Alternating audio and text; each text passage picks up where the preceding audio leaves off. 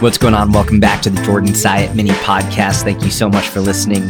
This is the first solo podcast I've done in many months, and I'm very excited about it.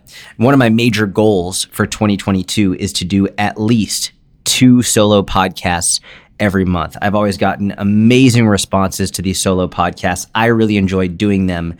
I've just been frankly lazy about it. I'm about to get into a story about when I broke both of my ankles. This is a true story, by the way. But briefly, one of the reasons it's been so hard for me to do these solo podcasts is because it's not like I can just sit down and ramble this off, right? And I know I'm already rambling and I'm not even a minute into the episode, but if you've listened to me for a while, you know this is what you get. I just like to ramble. Anyway, with the solo podcast, I have to sit down and I have to really plan out exactly what the episode is going to be and what points I want to bring up and what stories I want to tell you, which is why I think you're actually going to like this episode a lot about when I broke both of my ankles. But when I do the other episodes, whether it's with Inner Circle members or other industry professionals, I don't prepare at all. I sit down and I have a fully candid, open conversation, and that's it. And for me, I think that's what I'm best at. I'm just best at having open conversations in which I ask pretty good questions, I think, and I can sort of pry and get people to talk to me about what they're struggling with, and then I can help them figure out how to move forward. With these solo podcasts, I'm the only one talking, so obviously I'm over here in my head being like, do they even like this? Is this a good story? Blah, blah, blah. Anyway, the solo podcasts are much more difficult, but I really do enjoy doing them. So with that being said, that's a major goal of mine for 2022. So if you follow me on Instagram, if you don't follow me on Instagram, go follow me on Instagram, Syatt Fitness, SYATT Fitness. And if you do follow me, make sure you're messaging me throughout the year being like, hey, where's that next solo podcast? Where's that next solo podcast? Because I need some accountability as well. So to start this podcast off, I'm going to begin with a story about when I broke both of my ankles. This is a true story. I did it in high school, and I'm going to circle back around throughout the episode so you can see where I'm coming from. I don't think it's going to take you very long to understand why I'm starting off with this story and where I'm going with it, but I actually think it's going to be very, very helpful. So when I was in high school, I was a wrestler. I started wrestling when I was 8 years old. And if you've listened to a lot of my podcasts, you know this story by heart by now. But I started wrestling when I was 8 years old. I come from a very small family, and not small in terms of the number of people, but small in terms of stature, right? Like in the size of our stature is very small people. I'm only 5'4". My whole family is very short. And my mom, she always, she was fearful. She had 2 boys, myself and my older brother, and we're small kids. And she didn't want us to get picked on, and she didn't want us to get hurt or beat up or bullied or any of that. So when I was 8, my brother at that time must have been 10 or 11. She said she was going to put us into wrestling. And I remember I was in my living room at the time, and the only wrestling that I knew at 8 years old was WWF, WWE style wrestling, where, you smash people with furniture and all that. So I remember looking up at her and being like, you want me to hit someone with a chair? And my mom looked at me. She was like, no, you idiot. We're not going to hit someone with a chair. It's like Olympic style wrestling. And I was 8 years old, and, so I still didn't know what that meant, Olympic style wrestling. But she put us into a youth wrestling program that our town had just started, and I fell in love with it. I absolutely fell in love with it, and I was obsessed with it. And so I started wrestling at 8. By the time I got to high school, when I was 13, 14 years old, I made varsity as a freshman, and I was doing really well. I was very good from a technical perspective. I had already been wrestling for a number of years. My endurance was very good, but my strength wasn't really where it needed to be because, I was a 14-year-old kid competing on varsity, and most of the people on varsity that I would compete against were juniors and seniors, or 17 and 18-year-olds. So as a 14-year-old going up against mostly 17 and 18-year-olds, my strength was nowhere near where it needed to be. And this is actually the story of how I got into the fitness industry, because I applied to a gym a couple towns over from me in a town called Newton, Massachusetts. And I was just like, listen, I'll take the trash out. I'll clean the floors. I'll do anything. Just let me come in and learn from you so that I can figure out how to get stronger. And that's the beginning of how I got into this industry at such a young age. But anyway, when I was a sophomore wrestling in my sophomore year of high school, I broke my ankle during one of my wrestling practices, and it was devastating. It was a really, really, really painful injury. My ankle immediately swelled up, and it wasn't my fault. It wasn't the fault of anyone else. It was just, the cost of doing business, right? Like, you're going to get injured no matter what you do, whether you're training or whether you're not training. You're going to have injuries in life, and that just happens sometimes. So I believe that was my left ankle. I broke it. It was super painful, and I went to the physical therapist, and I did all of that stuff, and basically they were like, all right, you're not going to be able to wrestle for the rest of the season, which was just, at that point in my life, sophomore year in high school, that's all I thought about. It's all I wanted to do. It's all I wanted to think about. It's all I cared about was wrestling, being on varsity wrestling. That's all I cared about in life. And so, I was sitting out for the rest of the season, and I was doing my physical therapy. And then right near the end of the wrestling season, right before sectionals and states were coming up, my ankle started to feel better. And I was like, oh man, maybe I could wrestle. Maybe I could get in just before the end of the season so I could at least, try out for sectionals and try to get into states and place in the state. And, my mom was adamantly against it. She was like, you're still recovering, you're still healing. And keep in mind, I'm a sophomore in high school. I knew we didn't really have much money as a family, but when you're a sophomore in high school, it's hard to comprehend finances. It's especially when my mom was so good at sort of trying to keep us away from that. She was very good at not doing her best to not let us see all of that stuff. Obviously, kids are very aware, much more than I think adults understand. So I knew we had money issues, but to conceptualize finances, I think, is very difficult at that age. So, even just the co-pays for physical therapy, or her having to take the time off work to drive me to physical therapy, I didn't comprehend how much time and how much money that actually added up to. And so she was like, do not go to wrestling. Do not go. Like, you are not allowed to. And of course, I'm 15 years old at this point in time. And I'm like, I think I'm good. So when she's at work one day, I kept going to the wrestling practices just to watch, but I would just sit on the sidelines. So on the day of my last physical therapy appointment, I can't make this up. This is literally the last day of physical therapy for my left ankle. I go into wrestling practice, just like I had been doing. I wanted to be there for the team, and I wanted to watch and learn and to support. I was like, you know what? Screw it. I'm going to train today. Against all of my better judgment, against what my mom told me to do, I was like, you know what? Screw it. I'm going to train today.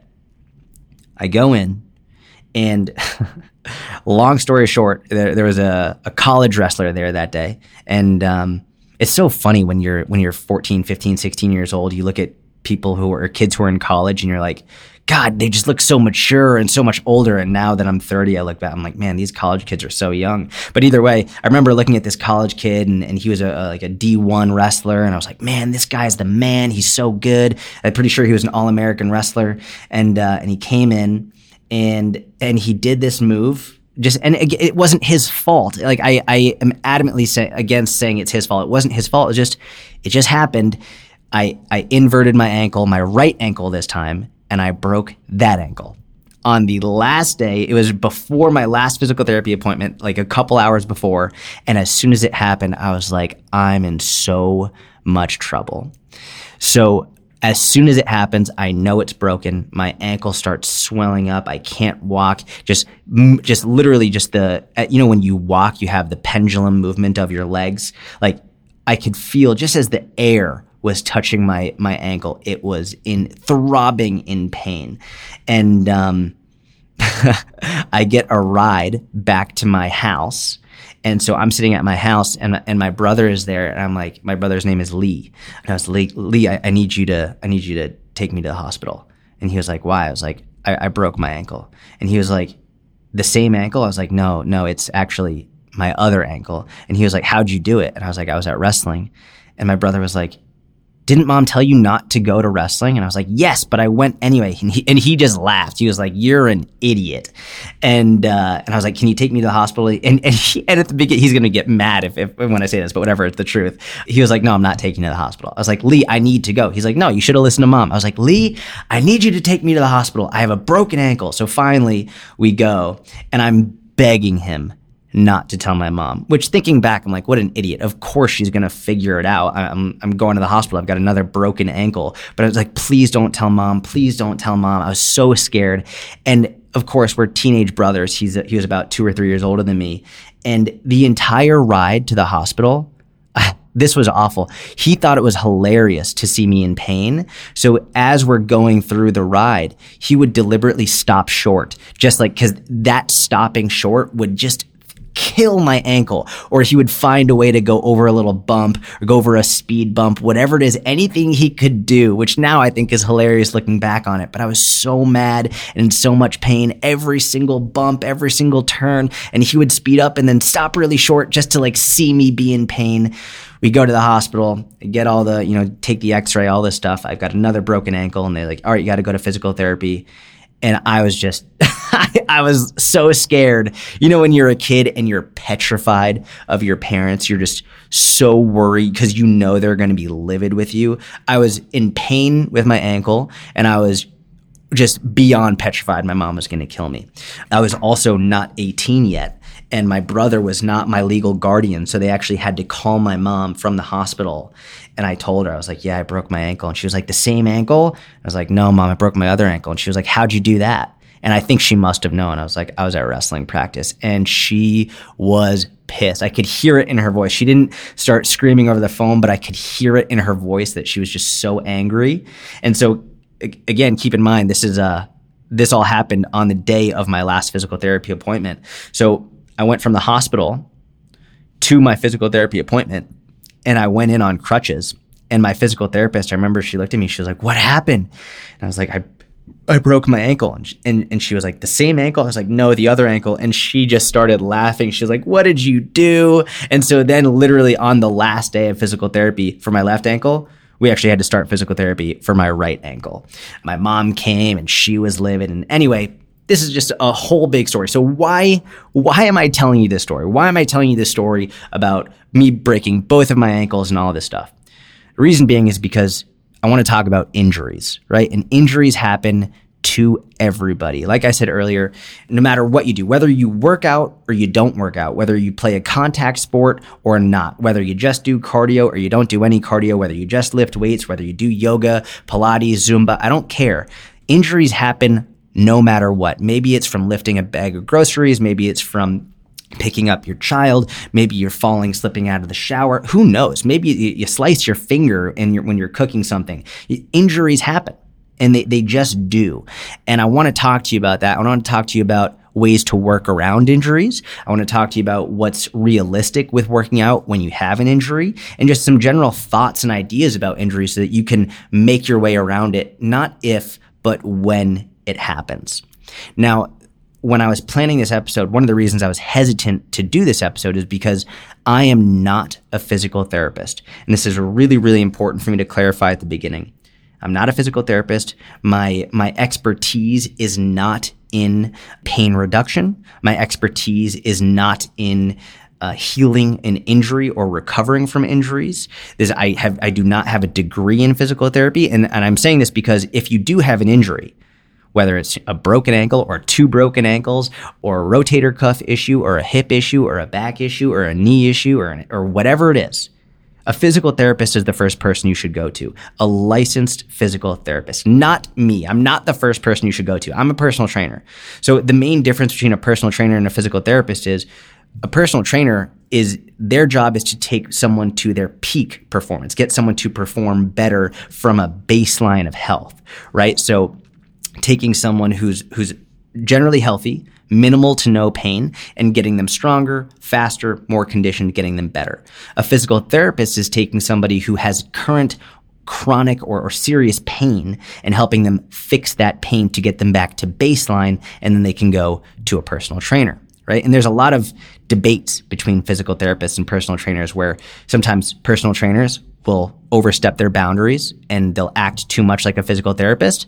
And then other times physical therapists will overstep their boundaries and act too much like a personal trainer. So I wanted to be very clear with you here and say, I'm not a physical therapist. Do not come to me with, hey, I've got pain here. I've got pain here. What exercise should I do to fix this pain? That's not what I do. It's not what I do in the inner circle. That's not my area of expertise. But obviously, as a personal trainer and as someone who works out a lot myself, I have a lot of experience dealing with injuries and learning how to work around them, not through them, but around them so that you can still figure out ways to work out and to exercise, even if you are going through something. So with that in mind, I have a number of points. I'm going to look right now. I have my notes in front of me. I believe I have 8 points here that I want to go through. The first point that I really want to discuss here right now is that injury is not an excuse to stop exercising. All right. And the reason I wanted to make this the first point that I discuss is because recently someone messaged me on Instagram, and this happens all the time. Someone was like, "Hey, listen, I sprained my ankle, so I can't work out." And I was like, what the fuck are you talking about? You sprained your ankle so you can't work out? And that was actually one of the reasons why I started this whole podcast with, I broke both of my ankles. That whole story is like jogged my memory about that.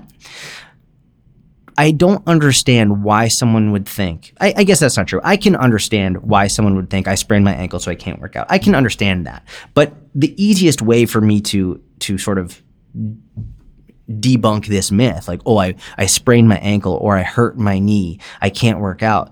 I always say, you do realize there are people that have no legs and who work out, or there are people who have one leg that work out. I've had clients who have like half of one leg, who have one leg for any number of reasons. Maybe it's because that was how they were born. Maybe they served our country and then they had an issue overseas. There are many, many reasons why someone might have one or no legs whatsoever, but they still work out, right? So just because you have a sprained ankle, it's a ridiculous excuse to say that you can't work out because you sprained your ankle or you sprained your wrist or you have a broken arm. Like, there's always something you can do to work out. Now, you might have to change your goals. I'm going to discuss this later on. Right? You might have to change your goals based on the injury that you have. And, obviously, if for whatever reason your main goal was to develop unbelievable grip strength, and you end up breaking your wrist. Who knows? Maybe you're in a car accident and you break your wrist. Well, obviously, you're going to have to put the grip strength goal on hold because you can't practice squeezing and gripping with a broken wrist. But you can do something else. And that's what you have to remember, is you can always work around your injury. What I mean by that is you should never work through your injury. Working through your injury is trying to work through the pain, right? So if you've got a sprained ankle, you probably shouldn't be running because that's a really stupid idea. But you could do literally any upper body exercise, that's for sure. And you could probably do a fair amount of lower body exercises too. I mean, if you have a sprained ankle, there's probably no reason why you can't do a stationary bike. Your ankle really isn't moving that much, right? Like there's no reason. Oftentimes people with sprained ankles, they have no issues with using the elliptical. Right? There's no impact on the elliptical.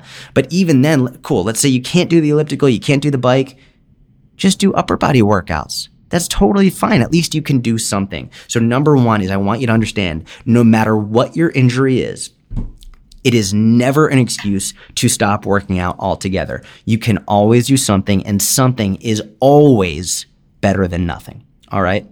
Now, the second point I wanted to talk about is dealing with injuries is always a trial and error process, okay?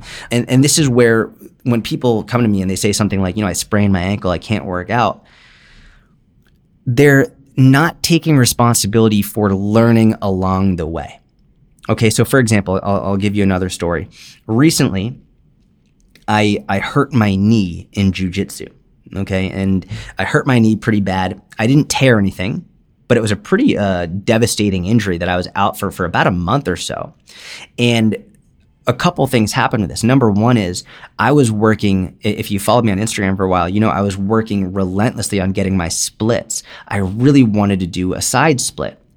But when I hurt my knee, I couldn't do splits anymore. So that's actually why I haven't been posting about my splits on Instagram the past few months, because even though I can still do jiu-jitsu and I can still work out, doing the splits really aggravated the medial aspect of my knee, the inside of my knee, right? Not the outside aspect, the inside aspect really was aggravated. And that was really, it was exaggerated anytime I tried to practice the splits. So I had to change my goal.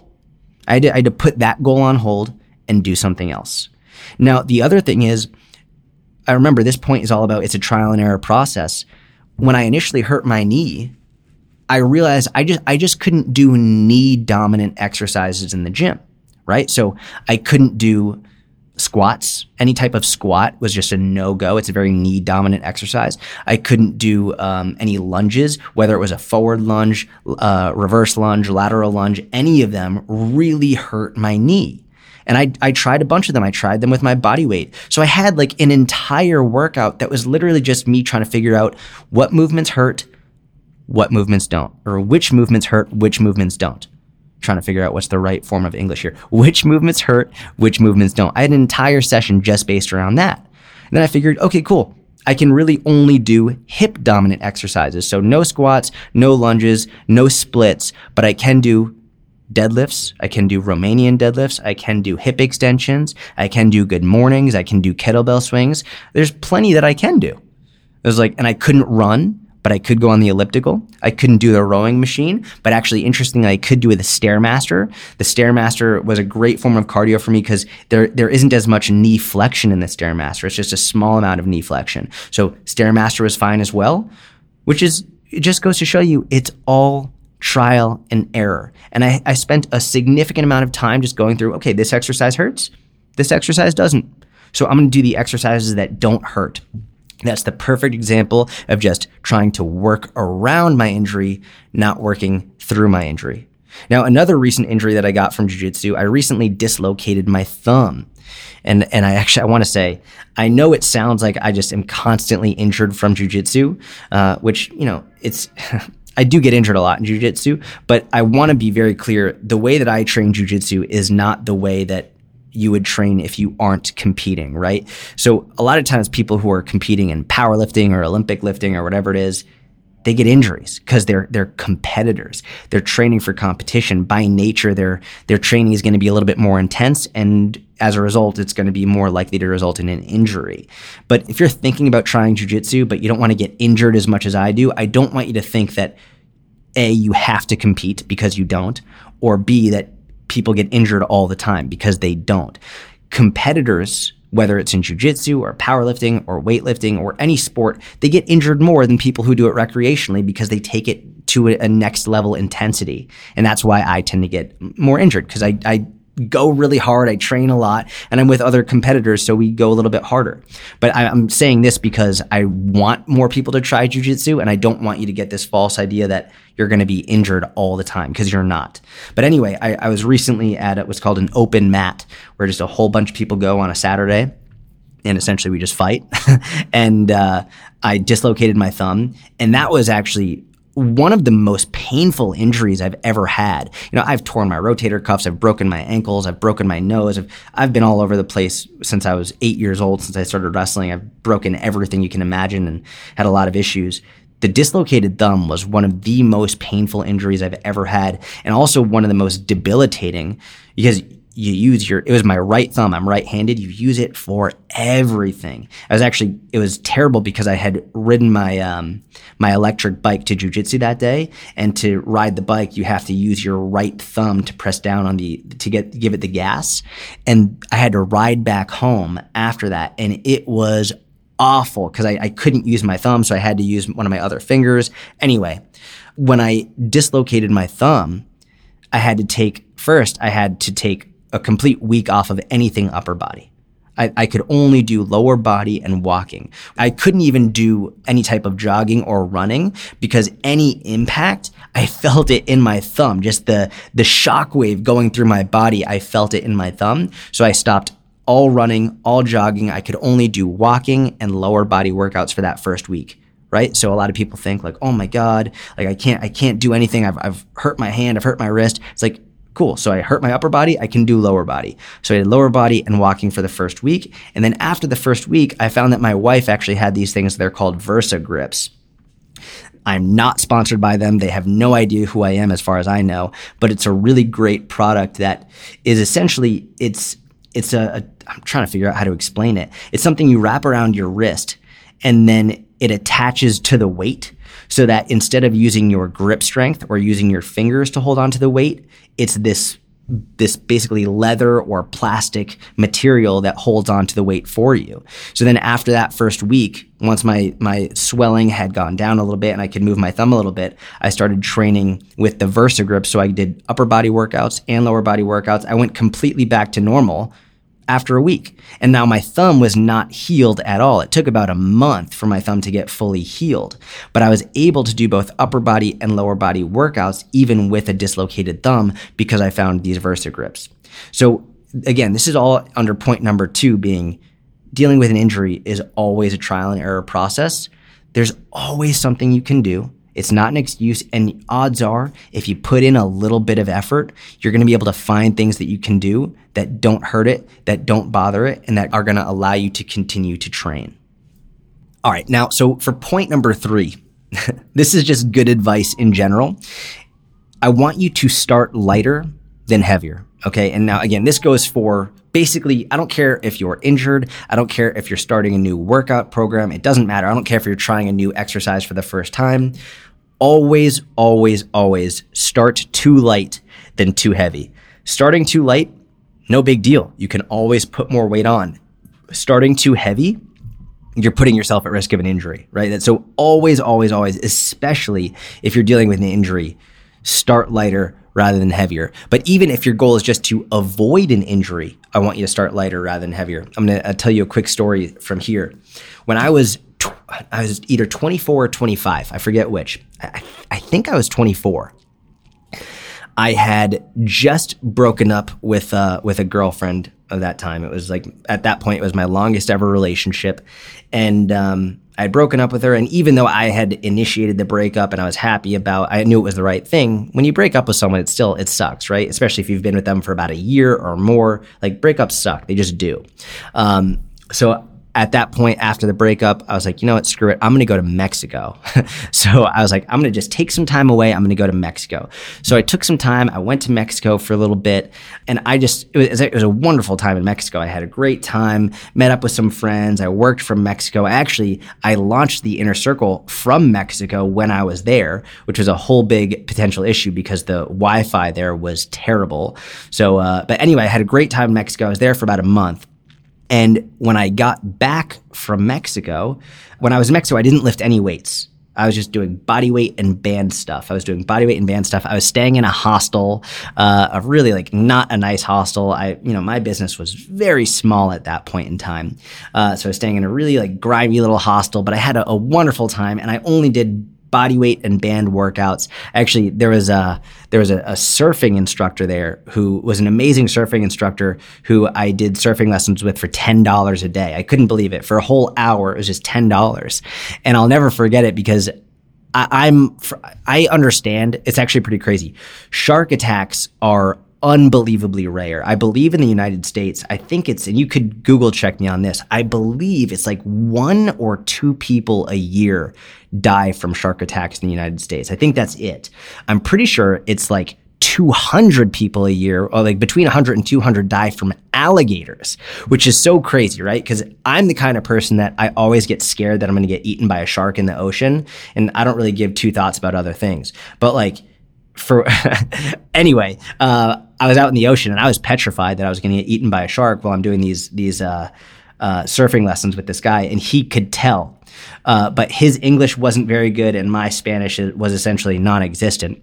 And so we were doing these surfing lessons, and all the communication was just done through he would do something and then he'd point, and then I would try and do the same thing, and he'd give me a thumbs up or a thumbs down, and we'd try it again. But he knew I was scared of sharks, so he kept pretending that he was getting eaten by a shark and falling off of his board, or he would look behind me and point and be like, oh my God. And anyway, I'm rambling again, but that was a really fun time that I had in Mexico. But that was the only exercise I got. It was just bodyweight workouts, band workouts that I had brought with me, and some surfing. So now I get back home after about a month or so in Mexico. I hadn't done any heavy lifting at all. And when I got back home, I go right back into the environment that I had left. I go back to my old apartment, and I'm starting to think about my ex, and I was mad, right? I was just upset, right? Just like sometimes you get mad after you break up with someone. So I went right back to that environment. I started to feel upset again, and I went for my first workout. I went to the gym that I trained at, which is still there. It's called Titan Barbell. It's in my opinion, the best gym in Massachusetts. Titan Barbell, really, really amazing gym. The owner, his name is Eric. If you go, tell him I sent you. He's amazing. Literally one of the nicest, biggest hearts you'll ever meet in your life. Eric at Titan Barbell. Anyway, I go to Titan and I just start deadlifting because deadlifting is my absolute favorite. I put on, so I hadn't deadlifted. I hadn't lifted heavy for about a month. I put 405 on the bar, so 4 big plates on each side, and I usually deadlift sumo because sumo has always felt better on my back. But for whatever reason, I was like, you know what, screw it, I'm going to deadlift conventional. And if I ever deadlift conventional, I almost always go lighter rather than heavier because if I go heavier, it has historically always hurt my back. It's based on how I'm built. I've just never liked deadlifting conventional very heavy.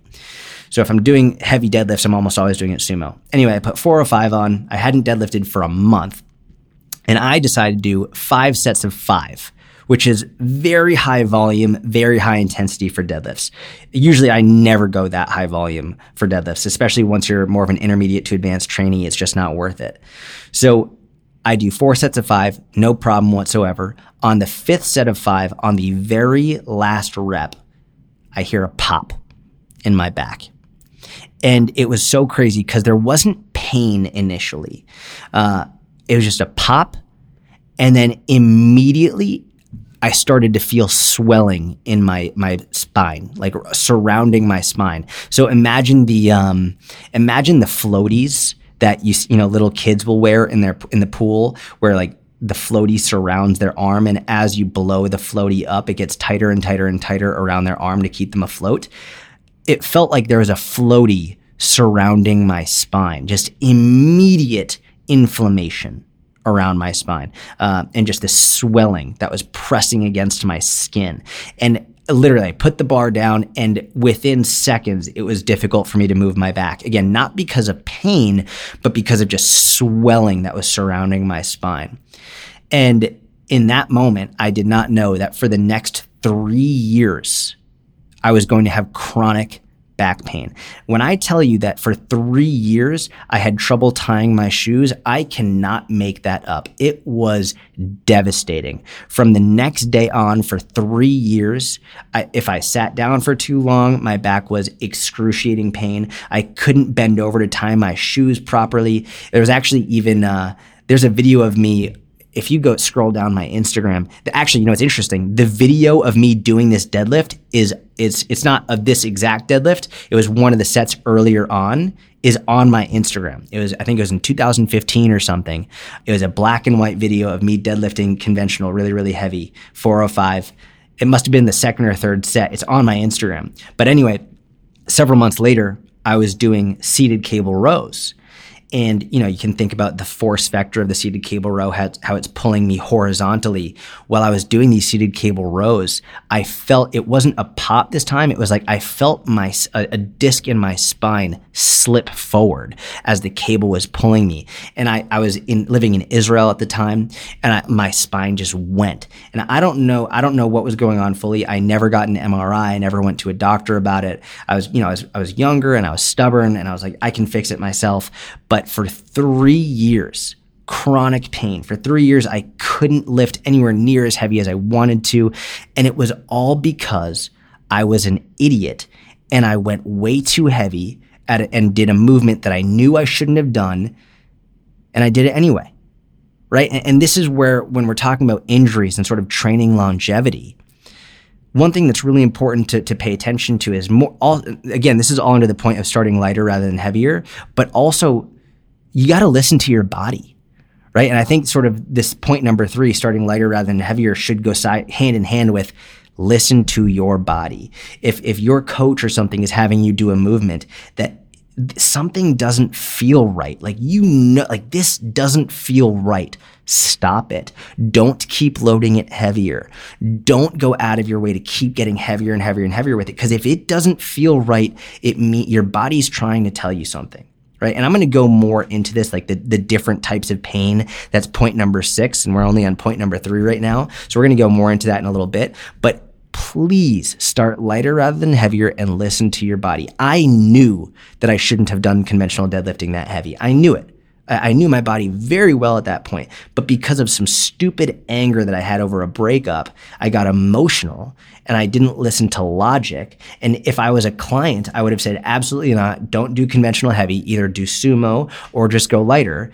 But I didn't treat myself like I treat a client. I was emotional and I went way too heavy and I screwed myself up for 3 years. And fortunately now, no back pain. I think I'm the healthiest I've ever been. I'm the most fit I've ever been. But from about 24 to 27 years old, chronic back pain because of a stupid mistake that I made, an emotional mistake that I made. So start lighter than heavier and always listen to your body. All right, now point number 4, this one is so important. And like I said at the beginning, I'm not a physical therapist, but I know for a fact a lot of physical therapists, if they're listening to this, they're going to be nodding their head and agreeing and very glad that I'm saying this. Point number 4, stop looking for stretches to fix your pain. That's not how the body works. I can't tell you how often I get people messaging me and asking me, what stretches can I do for my back pain? What stretches can I do for my knee pain? What stretches can I do for my shoulder pain? Because people have this false idea that if something hurts, they must need to find a certain stretch to fix it. It's a very flawed way of thinking. Number 1, pain is multifactorial. Okay, there are many different models of pain, why pain might happen. Most people think of pain, it must be a structural issue within your body. And there are many, many times in which there's a structural issue happening that will cause pain. But there are other models that have more to do with the mental side of pain. You can look at the research on this. It's very, very interesting that there are many models showing that sometimes pain has nothing to do with anything physically wrong with you, but it could actually be a lot to do with mentally the way that you're thinking about your body and the way that you're thinking about pain. Now, one of the best examples of this is research has shown time and again that significant numbers of people with herniated discs in their spine are asymptomatic of pain. So I'm going to say that again. Many people, a significant percentage of people, and I don't know the exact percentage, I think it's somewhere between 70 and 80% of people with a herniated disc have zero back pain. All right. But on the other hand, a significant number of people without disc herniations do have chronic back pain. Now, when I first saw this research, I was blown away. I was like, hold on. So we're saying that people with disc herniations, more than 50% of them are asymptomatic of pain. But people without disc herniations, a significant percentage of them do have chronic back pain. Well, what the hell is that telling us? That's telling us that the idea that pain is purely based on a structural issue is false.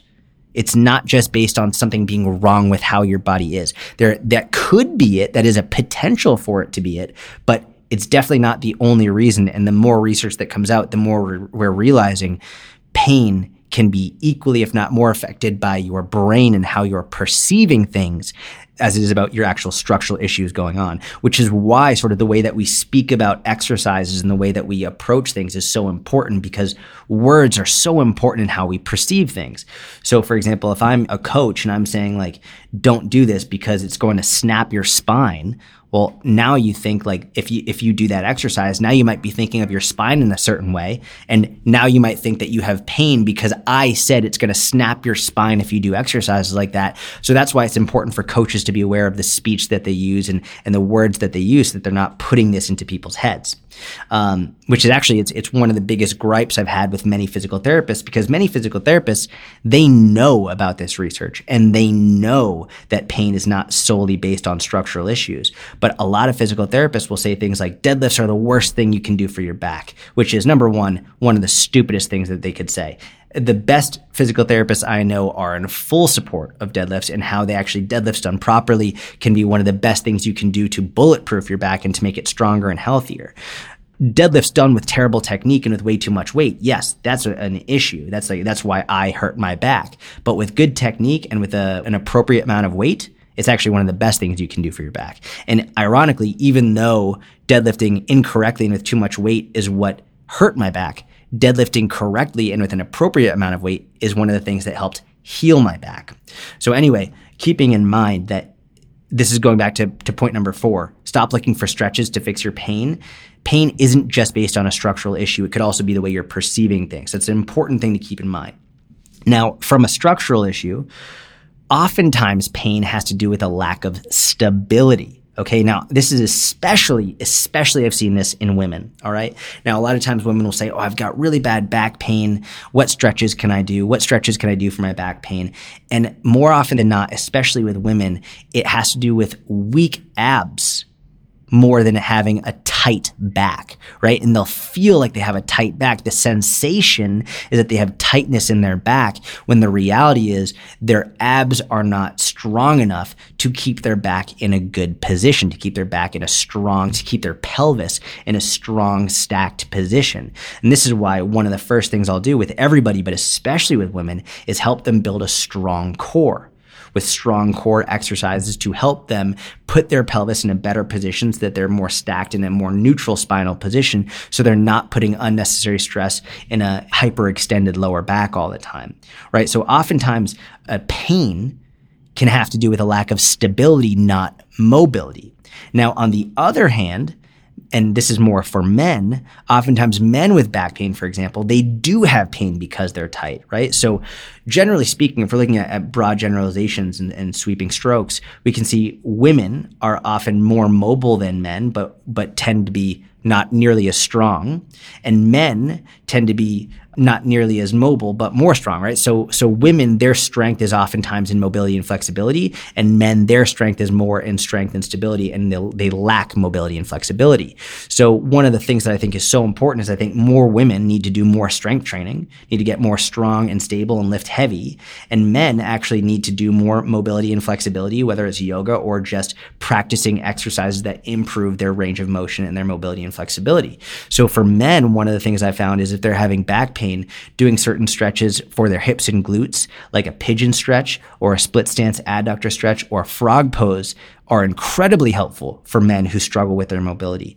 And if you're wondering what any of those stretches are, if you're in the Inner Circle, the exercise database that we have hundreds, if not thousands of exercise video tutorials right now. So if you're in the Inner Circle, just go look in the exercise database for the pigeon stretch or the split stance adductor stretch or the frog pose. These are my top 3 favorites for improving mobility for your hips and helping to get rid of back pain, especially if you're lacking mobility. So just plug that into the search bar in your Inner Circle members app and you'll find those. If you're not in the Inner Circle, you can do that at the link in the show notes, www.sfinnercircle.com. You get immediate access to the entire exercise database and all of our workouts and everything.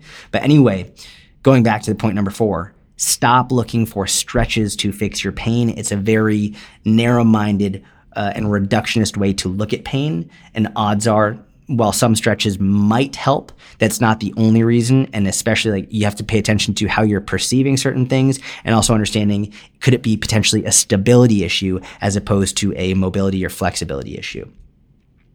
Now, point number 5, if injury is keeping you from achieving a goal, you need to set a different goal. And I was speaking about this earlier, right? I was speaking about how when I hurt my knee in jiu-jitsu somewhat recently, I had to change my goal. I had to stop going for the splits so hard, and I had to focus on something else. I'm gonna give you a different story now.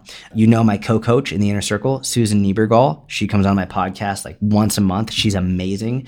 If you don't follow her, you can follow her at Susan Niebergall Fitness. She has a book on Amazon, Fit at Any Age. It's never too late. She's incredible. She's unbelievably strong. But I'll give you an example. When Susan and I first started working together, she couldn't do any chin-ups, like any, and she's spoken about it on my podcast and on her podcast before as well. She couldn't do any chin-ups. And one of her main goals when we started working together, I believe we started working together in 2015, she was a one-on-one client of mine. She wanted to be able to do chin-ups. And within a relatively short period of time, she went from being able to do 0 chin-ups to now she can not only do regular chin-ups, but she can do chin-ups with 40 pounds strapped around her waist. And she's over 60 years old. And this is why she wrote that book, Fit at Any Age, It's Never Too Late. Because she is the prime example of it doesn't matter what gender you are. It doesn't matter how old you are. It's never too late. And she went from not being able to do any chin-ups to being able to do real chin-ups and chin-ups with 40 fucking pounds wrapped around her waist. She's just a savage, like unbelievable in every way, shape, and form. So go follow her on Instagram, Susan Niebergall Fitness. But anyway, there have been times Susan has had recurring shoulder issues for years and years and years, for long before we ever started working together. And there have been times where, her shoulder issues will flare up. And regardless of how intelligent the programming is or how good she is at listening to her body, sometimes things just happen. And this is a common theme of this episode here is sometimes injuries just happen. And sometimes they just flare up, especially as you get older. It happens. It's part of life. And there have been times where Susan was really working on when she was working towards her first ever full real chin up, or when she was working towards her first weighted chin up, or whatever it's been, where we've had to remove chin ups completely from her programming. And I remember one time specifically, we had to remove any and all, not only chin-ups, but vertical pulling.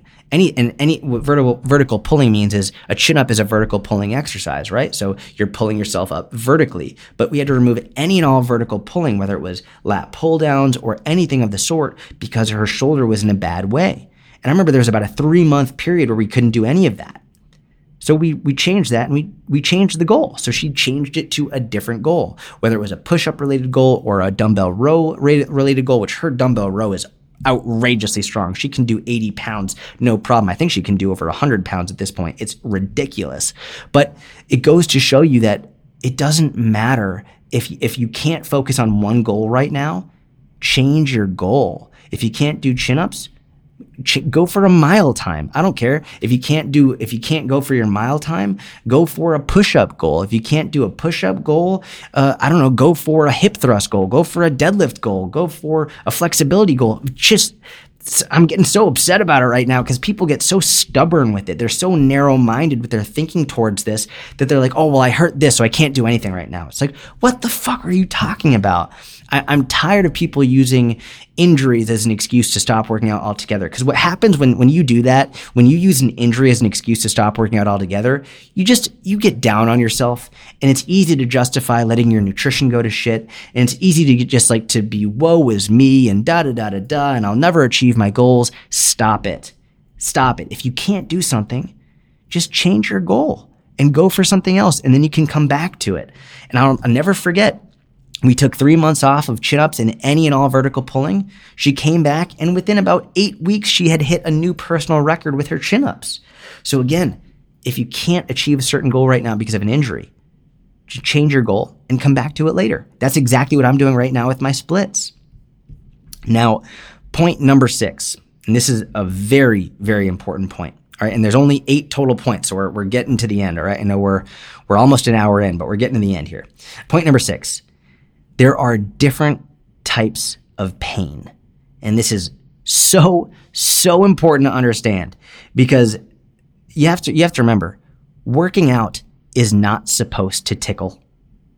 Okay, I'm going to say that one more time, and I hope it made you laugh, but it's true. Working out is not supposed to tickle. It's not supposed to feel good. You're not supposed to do a dumbbell row and be like, hee, that felt great. That's not what working out is. It's difficult. There might be some grunting. There might be some, there might be like, who knows? All these different noises. And I didn't expect to be making these noises on a podcast, but here we are. Working out isn't supposed to tickle. There's going to be some pain. But it's important to differentiate which type of pain you're feeling. Okay. And essentially the 2 different types of pain you have to differentiate between are sort of like burning pains versus sharp shooting pains versus like dull aching pains, right? So there's several different types of pains. So a burning pain, that's normal. Okay, so we're going to use the standard bicep curl. You're doing bicep curls and you feel your bicep burning. Maybe you feel your forearm starting to burn a little bit. That's normal. You're not supposed to stop just because you feel it burning a little bit.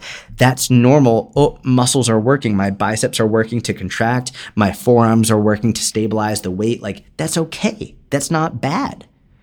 Now, on the other hand, a sharp shooting pain, that is not normal. A sharp shooting pain, let's say you're doing a dumbbell bench press or a barbell bench press or any bench press variation, and you feel a quick, sharp shooting pain go through your shoulder. Something that almost like takes your breath away. We're like, something like very quick. That is not normal, and that is something that you need to pay attention to immediately.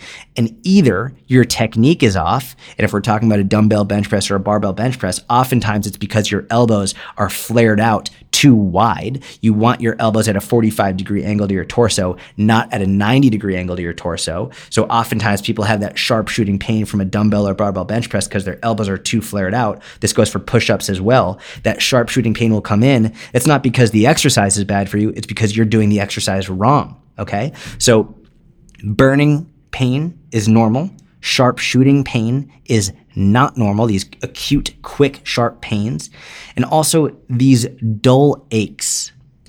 These dull aches are also important to be aware of because those are not normal as well. I don't want you to push through something that has a dull ache because more often than not, well, it might not seem like it's too bad right now. The dull aches are something that's very easy to try and work through, right? You have this dull aching pain. Oh no, I can work through it. Remember, don't work through your pain. Work around your pain. The dull aches are the things that they seem innocuous. They seem like they're not a big deal, but you keep doing it, you keep doing it, you keep doing it, and sooner than later, that dull pain is going to be something that's chronic pain that's not just happening when you work out, but it's happening all the time, and now you're really set back from it. So this is where you really have to listen to your body and understand that if it's a sharp shooting pain or a dull aching pain, find another exercise and or find another way to do that exercise so there is no pain. Right? Now you will have muscle burning pain. It's normal. You should have that. The other thing to think about with this is also the sort of like the chest burning, right? There's a chest burning that sometimes you'll get with higher intensity cardio, right? And if you're relatively deconditioned, you might be getting this chest burning pain from relatively low intensity cardio. If you're just getting into cardio, you might feel it as you're breathing in and out, you feel your chest burning a little bit. Like, again, that's normal. Sharp shooting pains or dull aching pains in your chest, stop immediately. That could be a sign of a real issue. But that like chest burning from cardio, that's normal. That happens. But again, like if your chest is tightening up during cardio, you have a dull ache, a sharp shooting pain, that's when you have to be very careful. And this is a trial and error thing, right? I'll give you an example. This just happened the other day. The other day, while I was lifting really, really heavy, I started to notice that I was having some irregular heartbeats. Right? I was having some irregular heartbeats, and I texted my doctor. Actually texted Dr. Spencer Nadolski. He's not technically my doctor, but I treat him like my doctor. And I was like, hey man, this is going on. I explained it to him, and we spoke about it. And he was like, oh, it sounds like you're having what's called a PVC, which I actually don't even something ventricular. Oh, I think it's a premature ventricular contraction. Blah blah blah. Very normal, very common. What was interesting about it is when I first noticed it. And this is actually going to go back to the point about, pain being, it's not just about stretches. It could be mental too. I was having these premature ventricular contractions, which are actually, they're not that big of a deal, as he was telling me, as long as it's only happening during the workout, and it's not persisting for a long time. It's pretty common. But when it first started happening and I was nervous about it, it seemed to get worse because I kept focusing on it mentally. But once I spoke to him about it and he was like, nah, don't worry, you're fine, they went away. And I thought that was so interesting. Once I got the confirmation that, oh, it's okay, they actually stopped happening. But when I kept worrying about it and I kept focusing on it, they got worse and worse and worse. So the whole point here is you have to be aware of what type of pain you're feeling or what you're feeling in your body. Yes, definitely stop it if you're concerned about it, but just understand that working out isn't supposed to necessarily be comfortable. right? It's not supposed to tickle. There's going to be some pain involved. And this really gets us into point number 7, which is, let's talk about the whole no pain, no gain mentality, right? The whole no pain, no gain mentality. When I was younger, when I was in high school, and I was just beginning as a coach, I really believed in that, right? I really bought in hook, line, and sinker to no pain, no gain. If you're not busting your ass every second of the workout, and you're not, I don't know why I got this like gruff Southern accent all of a sudden, but if you're not just pushing yourself and sweating bullets and grunting and just going as hard as you can, no pain, no gain. I bought into that when I was a kid. I think it was very enticing as a kid. And then as I became more and more educated as a coach, I got further and further away from it. And I was like, this is a really bad idea. It's pushing people to go too hard, and it's causing injuries. And it's also pushing a lot of people away from exercise because they think that if they're not going the absolute hardest and if they're not in excruciating pain, then it's not worth it. But now I'm actually going back a little bit, and I'm sort of trying to find that golden mean, right? I'm trying to find that area of balance in between, right? Because the issue that I've seen now is we've pushed so far to the extreme of the opposite of no pain, no gain, that I just see so many people being lazy and so many people just not doing anything. And at the first sign of any discomfort, they're like, oh no, too difficult. Nope, not doing it. No, that was way too difficult. That was way, no, I felt my muscle working and it just hurt and I stopped immediately. What the fuck are we doing? We have to be okay with some level of pain. So realistically, the no pain, no gain attitude, even though it was taken too far, it's sort of correct if you think about it. Because if you want a muscle to grow or get stronger, there is no way possible for a muscle to grow or get stronger if you are not going through something uncomfortable. Period. Like that, it's the truth. Now, that doesn't mean it has to be excruciating. It doesn't mean that it should be dangerous. It doesn't mean that you have to be going as hard as possible. But it does mean that for there to be progress, there must be discomfort. This is a fact. And it just is, even, for example, when I'm doing my zone 2 cardio, right? When I'm doing my zone 2 cardio, which I've been talking a lot about on Instagram lately, it's relatively easy, but I wouldn't want to have a conversation with someone while I'm doing it. Like I wouldn't want to be on the phone with someone while I'm doing it because like it wouldn't be comfortable. Like it wouldn't be like, oh, this is enjoyable. It's like, no. And for whatever it's worth, even when I'm just getting my steps in on a day, it's never mind zone 2, just like I'm going on a walk, it would be way more comfortable for me to sit on my couch and watch Netflix. I would way rather put Seinfeld on and have a bag of popcorn. That would be way more comfortable.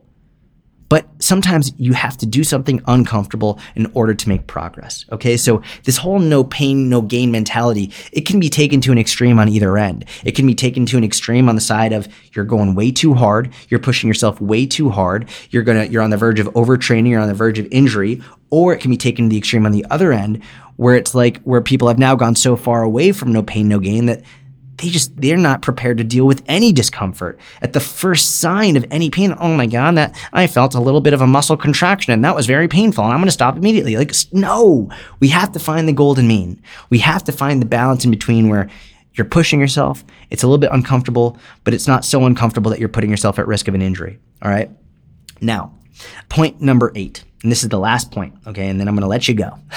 Point number 8.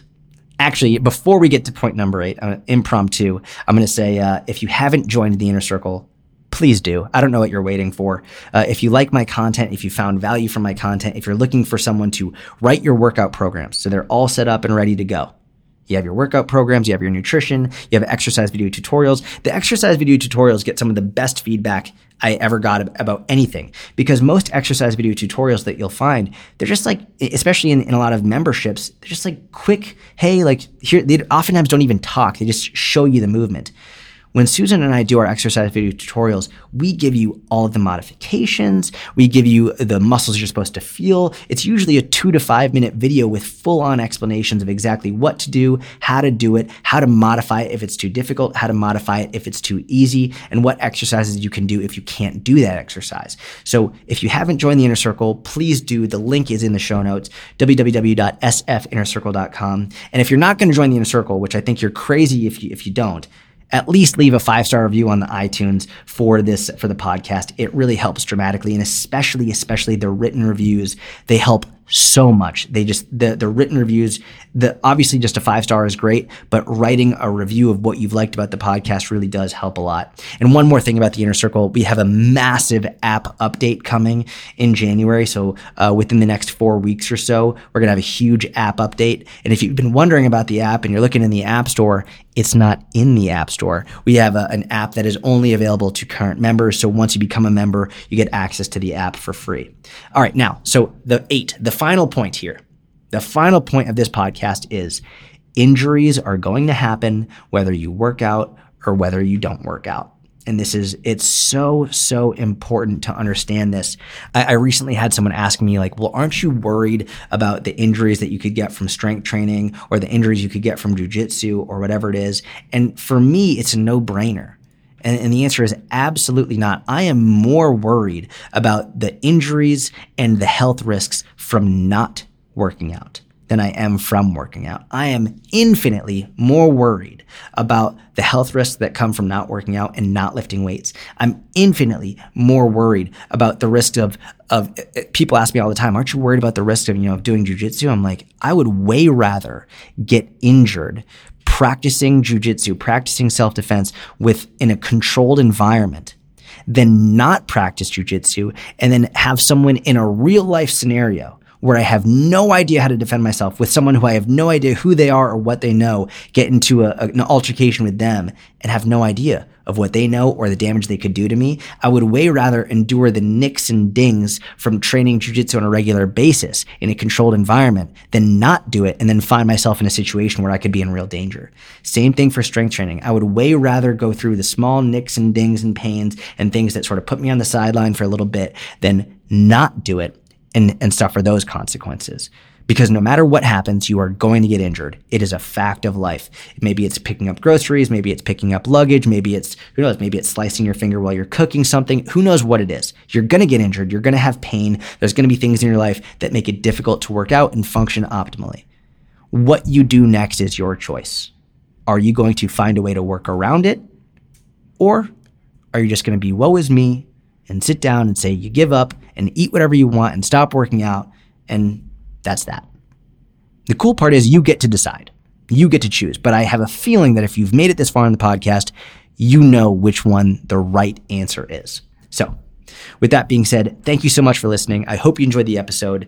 The podcast has really grown tremendously over the last couple of years, especially this last year. And I can't begin to tell you how much I appreciate your support and your encouragement. Any of the messages that you share with me on Instagram, the reviews that you've left, anytime you share a podcast episode on your story, it means the world to me. But yeah, this has been great. I'm shooting for 2 solo podcasts at least a month. Be my accountability. Help me, reach out to me. Ask me when the next solo podcast is coming out. Thank you so much. I love you. Happy New Year, and I will talk to you soon.